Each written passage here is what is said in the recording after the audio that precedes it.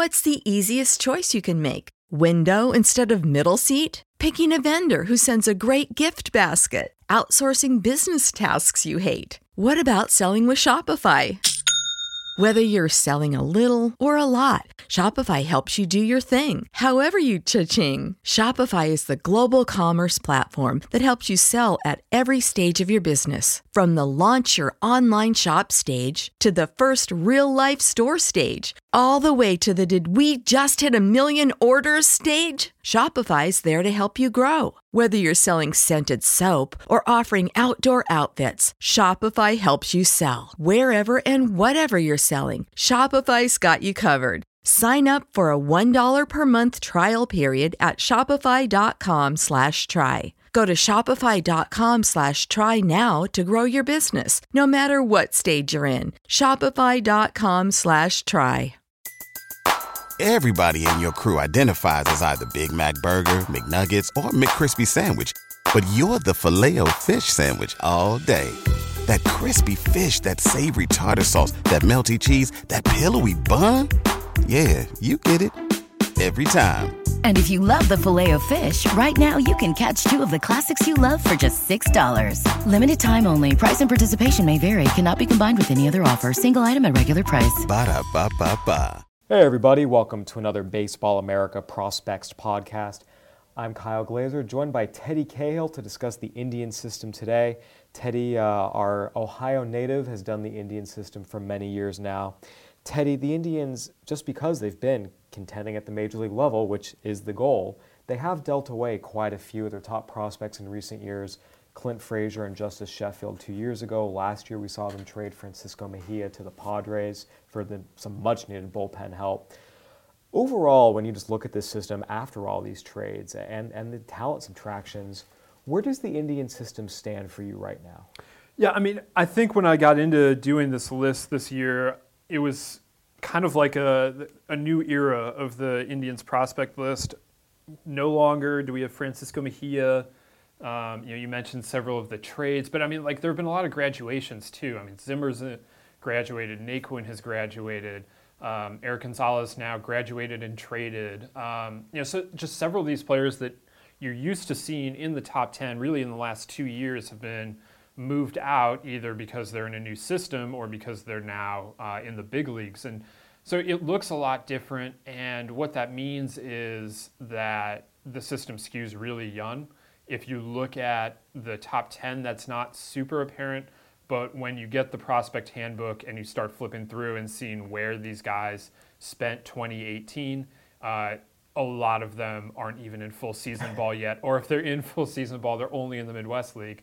So it's just a system that is very young. The next wave is just starting to build now, and what we've seen is that players arrived in the wave was kind of disrupted because so many of them were traded, but that previous group has now moved out, and we now have a younger Indian system that is kind of resetting. And I know we have them lower in the prospect rankings, and I think that's really just kind of a reflection of the way our rankings work, is that we value systems that have either big league ready talent or at least talent in full season leagues.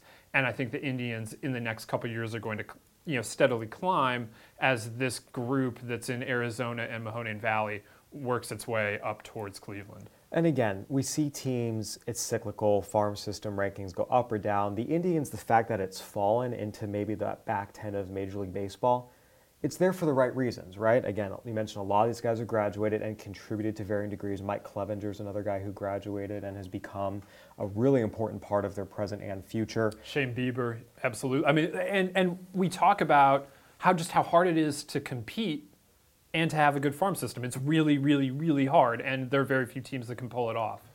So again, if you're an Indians fan, I wouldn't worry too much. And like you said, it's not like it's lower because it's empty. It's just far away talent. One guy who has been a constant in this system is Tristan McKenzie. With Francisco Mejia being traded, he moves up to number 1. Was there any real debate that he was the number 1 prospect in the system? He did miss time with a forearm injury, but he pitched well at AA. Just take us through that process. Yeah, there was almost no process, to be perfectly frank. I mean, he's the only player in the top 100, the most recent 100, that you guys put together. And while I think Nolan Jones belongs in the 100, the fact that he's not makes it pretty clear that Tristan is a clear number one. And even if Nolan were in the 100, he'd be in the 75 to 100 range at this point probably. And Tristan's in the top quarter, at worst top half, depending on personal preference, I suppose. And so no, he's the clear cut. He's the guy that's in the upper levels of the minors. If you look at the top 10, which you can see at baseballamerica.com, I mean it's him and Bobby Bradley are the only two upper level guys, the guys in AA and AAA. And so I mean that's what he has over Nolan Jones, is success in AA. And Nolan this year was just getting to high A. And Tristan's a guy that has had incredible success everywhere he goes in the minor leagues. And this year was, yes, he was banged up, and they were very conservative with him this year and didn't really get him going until a couple months into the season, and he wound up only throwing 90 innings. But everything he's done has shown that he can succeed, and really dominate minor league hitters. The perennial question with him is, adding strength, adding weight, holding velocity. What strides were made on that front this year, if any? Yeah, I don't think that there were a ton made. It's just more like, he's not, the velo is about what it was before. He actually, took a step back in terms of how many innings he threw because of the injury, but that's not related to overuse or anything. He is who he is, and I think we're there. When he was coming out of high school, there were questions from scouts about could he ever put weight on his frame, and a lot of scouts felt like he's not. It's not actually projectable that frame just won't.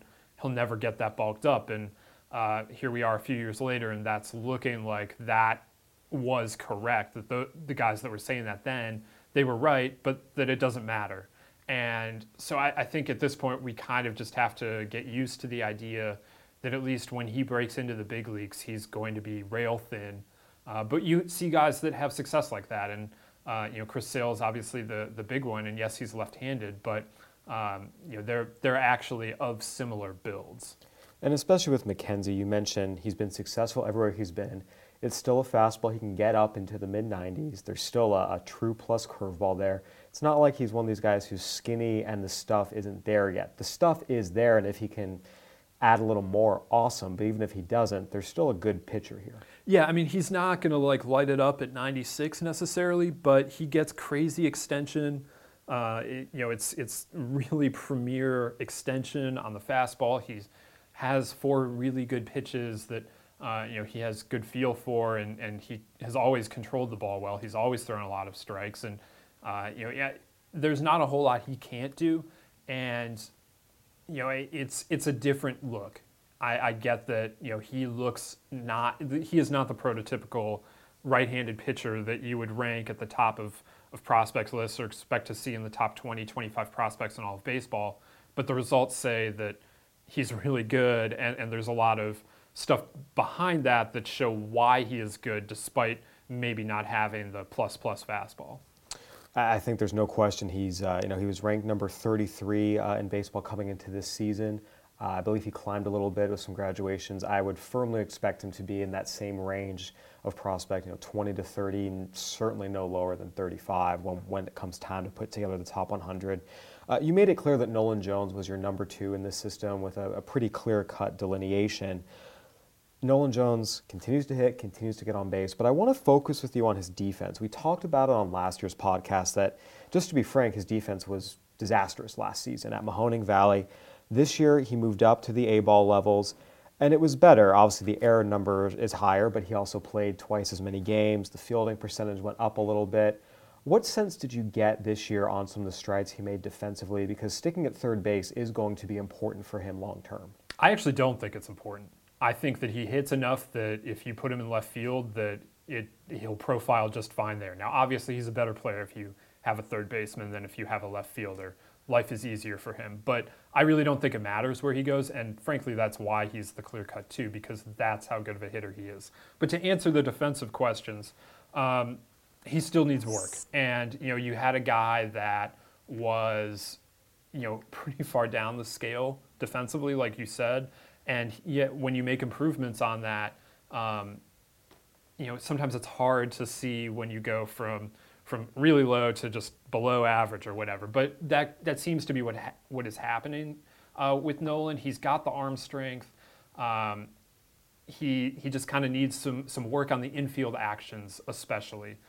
His hands are okay. I think it's really just a matter of getting a little more comfortable at third base, or figuring out how to do the footwork and make all the turns at the way you need to make them at a high level. And we'll see if that comes together for him. But the trajectory of his hitting is maybe going to make this problematic, that his bat may be starting to be so far ahead of the glove, or is pushing him too fast, that he maybe needs more time to work on his defense, but they need to challenge him offensively at the same time. And so balancing those two things are going to be interesting. But the other reality of all of this is that Jose Ramirez has third base pretty well handled in Cleveland. So you can look at that one of two ways. And yes, I know they can move Ramirez to second base like they did when they got Josh Donaldson, but you can look at it one of two ways: that either they can afford to be conservative and slow Nolan Jones down, make sure he has the defensive chops before he gets there, or that it really doesn't matter if he's a third baseman or not, because if he's going to play it in Cleveland, it's going to just be really hard to unseat Jose Ramirez, no matter who you are. When you have a guy that is going to finish in the top 3 of the AL MVP voting, good luck unseating that guy, no matter who we're talking about. Correct. It'll be interesting to see. You mentioned the bat being advanced as it is. 20 years old, went out, hit for average, got on base, hit for power. What kind of hitter long-term does he project to be? I mean, he can do pretty much whatever you want him to do with the bat, I think. The power really came around this year. Last year, when he was in short season ball, that was much more of a doubles power, still waiting for the home runs to come. Well, this year the home runs came. And he's got a really good eye at the plate. There was a little more swing and miss this year, I guess, as he faced some more advanced pitchers, but he still walks a ton. He gets on base a lot. He hits for power. I mean, you're looking at a middle of the order bat.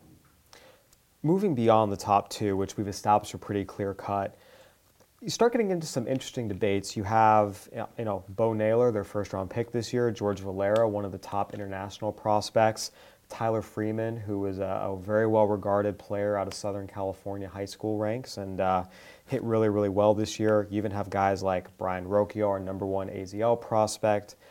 How many guys were really in the conversation for this number 3 spot?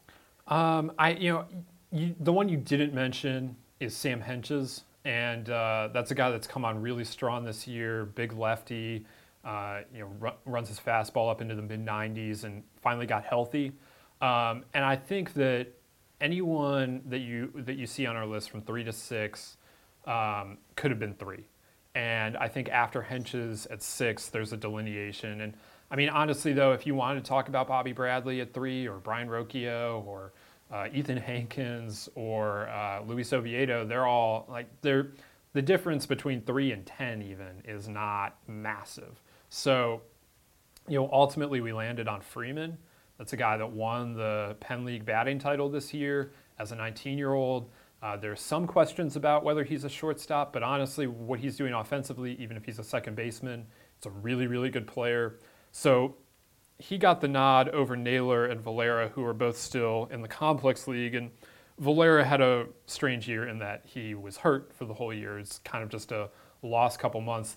What he did in extended spring training was spectacular, but then he wasn't really able to play in the AZL. So Freeman's a little, he's a step ahead of those guys, and he's going to go to full season ball next year, and those two probably won't. They'll probably end up at Mahoning. So that's kind of where that decision went, but you could make an argument for any of those guys for sure.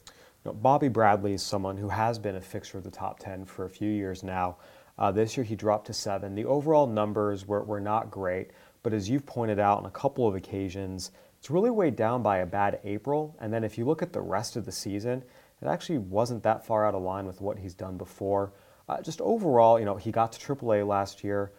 In your discussions with scouts, both inside and outside the organization, how ready is he to contribute to the Indians lineup next season?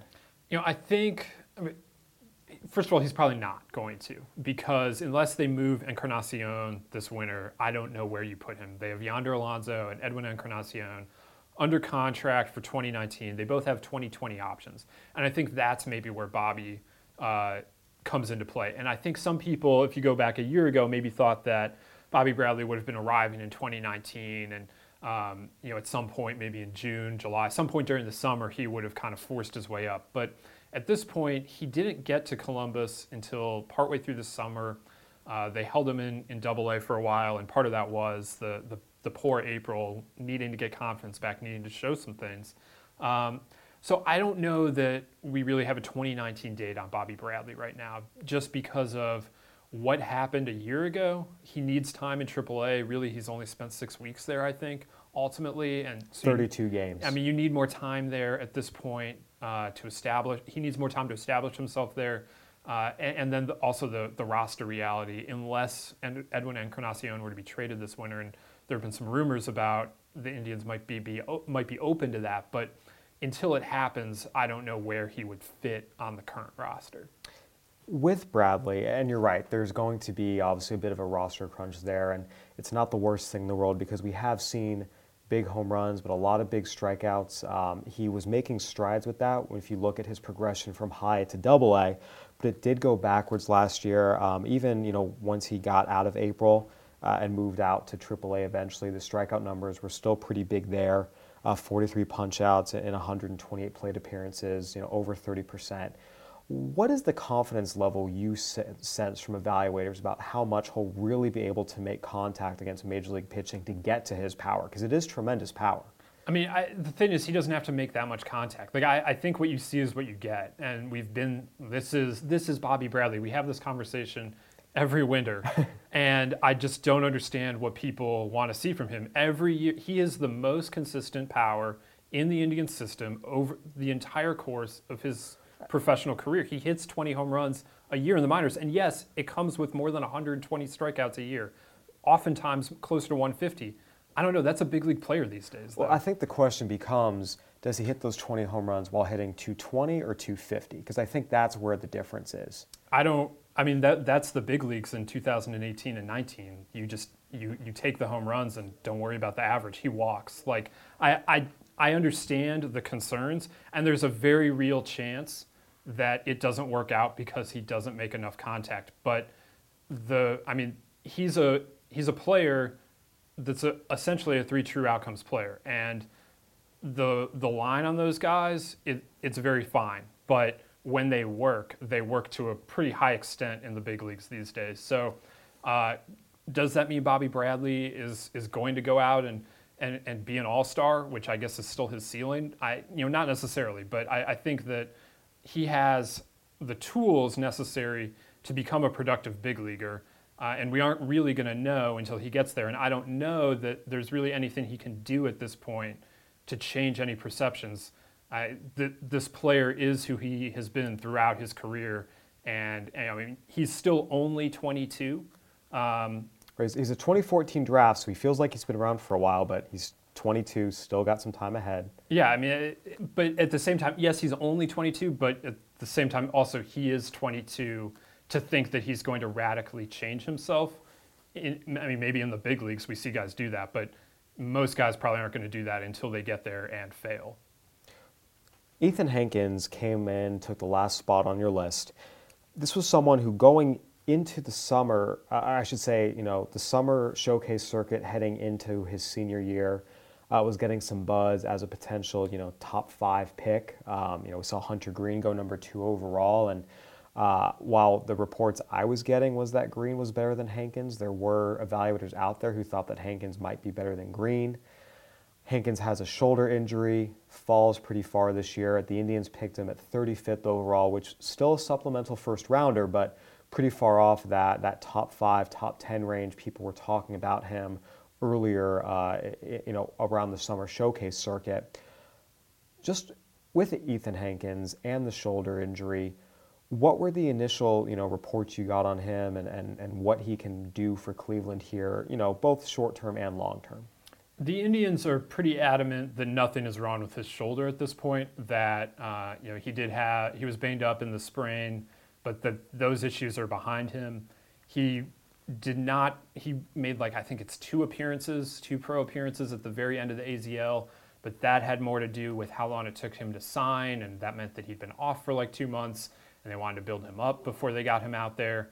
And all of that makes a lot of sense, but I think until we see him pitch for a full season, there's going to be some skepticism just because of what happened this spring.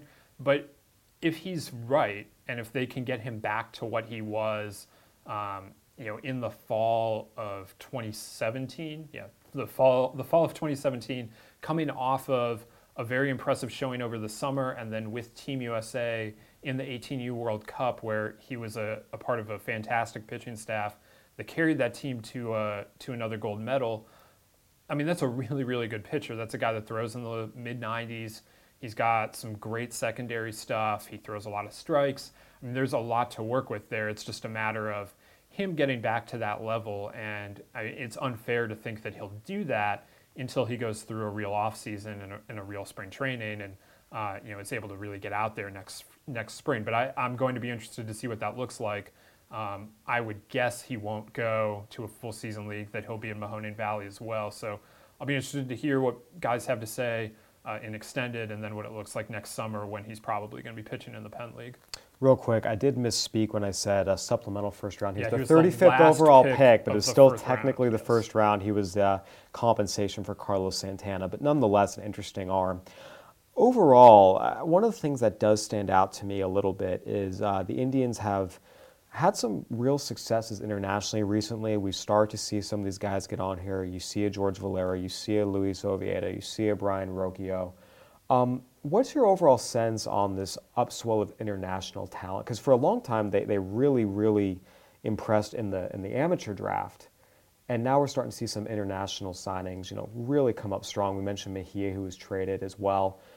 Just what's your overall sense on that development within the Indian system? Yeah, I mean, that really started a couple of years ago. I guess they overhauled the international part of their front office, and they got, it seems like they got a little more synergy in terms of what the draft guys, what the amateur scouting and local in terms of the U.S., what they're looking for, and what the international guys are now looking for. And so they're kind of a little more in concert now. And under Paul Gillespie, that international division has really started to do a lot of good work, and they're investing more money too, is the other thing. And part of that, I think, is the way the new CBA is structured, how the money, the international pools are divvied up, makes it more easier maybe for Cleveland to sell to ownership, to give them that money that they need.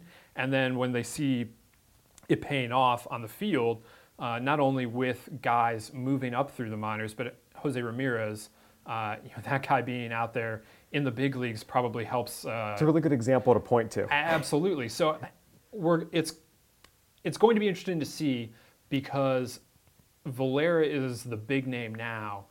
He's been the big name, but Rocchio made his own name this year in his really professional debut. He's just 17, and he had a fantastic AZL. And Valera's going to get healthy, and Oviedo's moving up, and they have guys like Carlos Vargas, who I don't think a ton of people know yet, and Aaron Bracco was another huge part of that international class with Valera and Rocchio, and he was hurt this summer too. So, as guys like that move up, it's going to become more obvious that the Indians are making moves in the international market, and that their group really knows what they're doing down there. You mentioned a couple of those guys who might be popping up. Within that context, you have the top 10. How many of these guys were slam dunks in the top 10, and how many guys, were maybe in consideration to fill out the back? I think you can go a few more outside the top 10. I mean, we don't see Yu Chang here, and he's having a really nice fall league right now, and he's been a guy that's been in the 10 a lot before. And Oscar Mercado was one of their big, he was one of the trades they made at the deadline. They got him from the Cardinals, and he could have made the 10 potentially, and they have a couple other guys that plausibly could have been in the mix, and it definitely wasn't a clear-cut 10 this year. And again, part of that goes back to the fact that this is really a new era in terms of the Indians' top 10, that with the exception of McKenzie and Bobby Bradley, these are guys who are, for the most part, who have been acquired in just the last couple of years. And so it just looks a lot different now. And this 10 maybe is going to be what it looks like now going forward. But getting to that point was not easy. And there are guys that certainly are in the mix for that going forward. Absolutely. All right, Teddy. Well, thank you so much for providing us with your expert insight. We always appreciate it. And we've got more prospect podcasts coming your way with the AL Central, Royals, White Sox, Twins, Tigers. It's all coming up. So make sure and keep it here on the podcast. For Teddy, I'm Kyle. Thanks for listening, everybody. And look forward to having you check out more of our BA Prospect podcasts. Everybody in your crew identifies as either Big Mac Burger, McNuggets, or McCrispy Sandwich. But you're the Filet-O-Fish Sandwich all day. That crispy fish, that savory tartar sauce, that melty cheese, that pillowy bun. Yeah, you get it. Every time. And if you love the Filet-O-Fish, right now you can catch 2 of the classics you love for just $6. Limited time only. Price and participation may vary. Cannot be combined with any other offer. Single item at regular price. Ba-da-ba-ba-ba.